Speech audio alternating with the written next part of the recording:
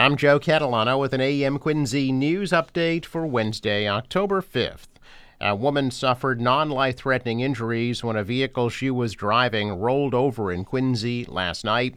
Police say it happened on Bergen Parkway at about 11:30. The woman was taken by ambulance to a hospital for treatment. No other vehicles were involved in that crash. Further details are still unavailable.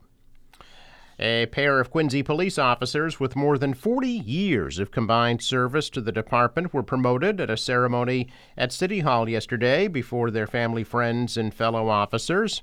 The two newly promoted officers, Lieutenant Sean Biggins and Sergeant James Goldrick, were sworn in the Great Hall by City Clerk Nicole Crispo.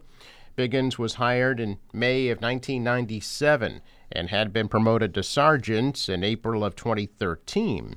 Prior to his promotion to sergeant, Biggins served as a detective in the department's Bureau of Criminal Investigations. Goldrick was hired in September 2005. He's a member of the department's SWAT team and the Accident Reconstruction Unit. Mayor Thomas Koch and Police Chief Paul Keating congratulated both officers. Quincy Mayor Thomas Koch says he wants to check to see if implementing a residency requirement in the city is constitutional. Koch's comments come after the City Council agreed to study a proposal from Ward 2 Councilor Anthony Andronico and Ward 3 Councilor Ian Kane to require all new employees of the city be residents of the city. Quincy DPW Commissioner Al Grazioso says that they are 2 years into a 7-year, $100 million roadway improvement project across the city. During an update to the City Council this week, Grazioso said the plan is on schedule and under budget. He says they're working off a priority list for those street repavings. Hingham residents are on alert after multiple encounters with coyotes have been reported. Residents said that a coyote was seen following and then later chasing a fifth grader who was walking her dog before school yesterday morning. The girl and her dog were not hurt during the encounter.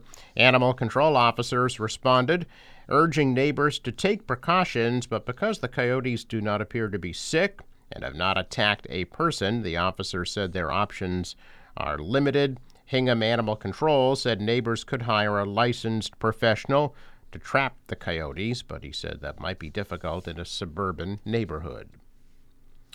The Venezuelan migrants who were tricked into flying to Martha's Vineyard last month are expected to leave Joint Base Cape Cod by the end of this week.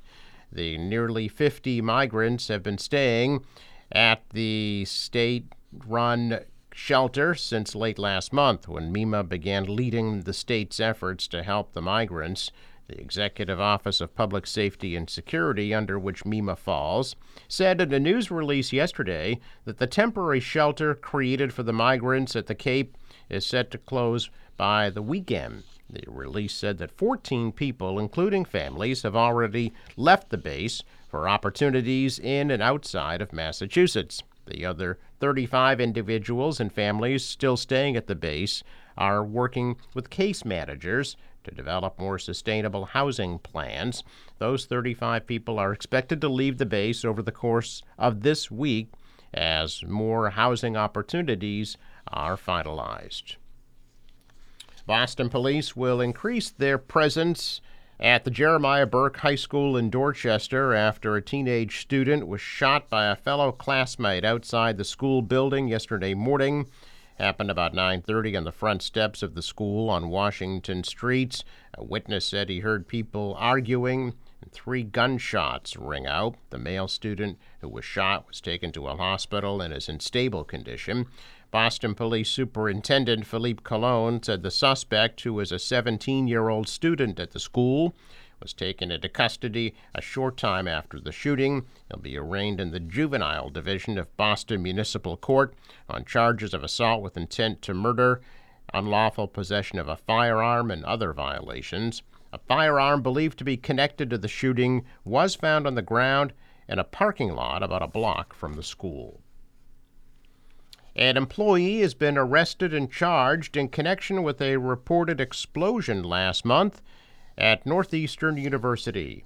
The FBI said 45-year-old Jason Duhame from San Antonio, Texas, the former new technology manager and director of the Immersive Media Lab at Northeastern, is charged with the reported explosion on September 13th.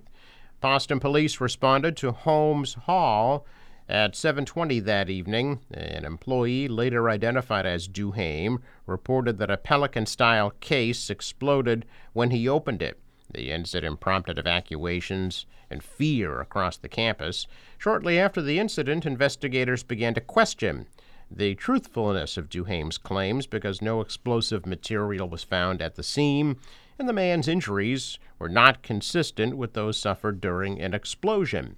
A school-owned laptop in Duhame's office contained a file of the bomb threat letter written hours before the incident.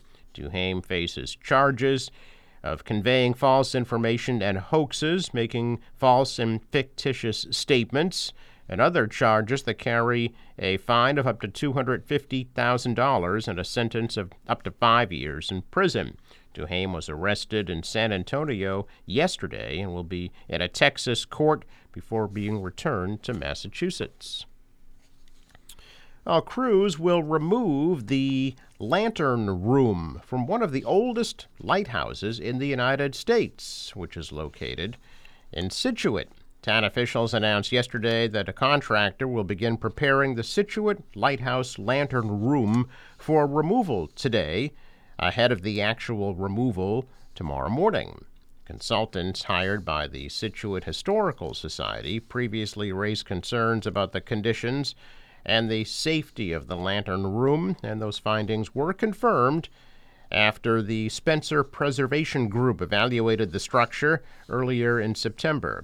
A group of historic preservation specialists, Spencer, recommended that the Scituate Lighthouse Lantern Room be removed as soon as possible after discovering that the iron columns that connect the Lantern Room to the tower are severely corroded. The group also found that the lamp room slab floor is fundamentally separate from the catwalk slab. The Scituate Lighthouse was completed in September of 1811, making it the 11th oldest lighthouse in the country.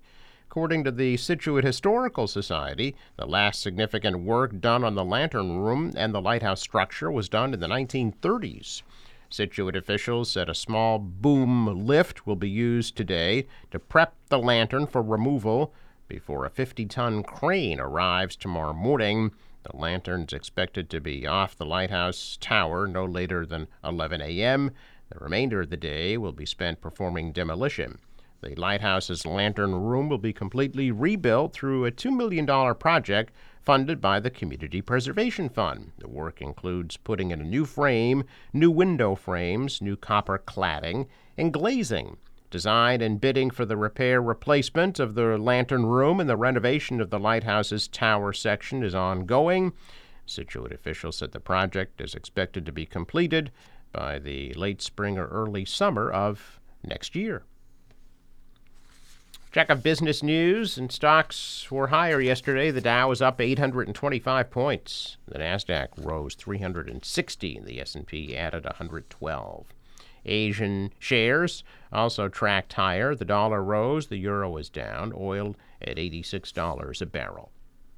Sports, Red Sox blank the Rays 6-0. They're back at it at Fenway at 4 o'clock this afternoon. Forecast from the National Weather Service. Today, showers, breezy, and a high 57.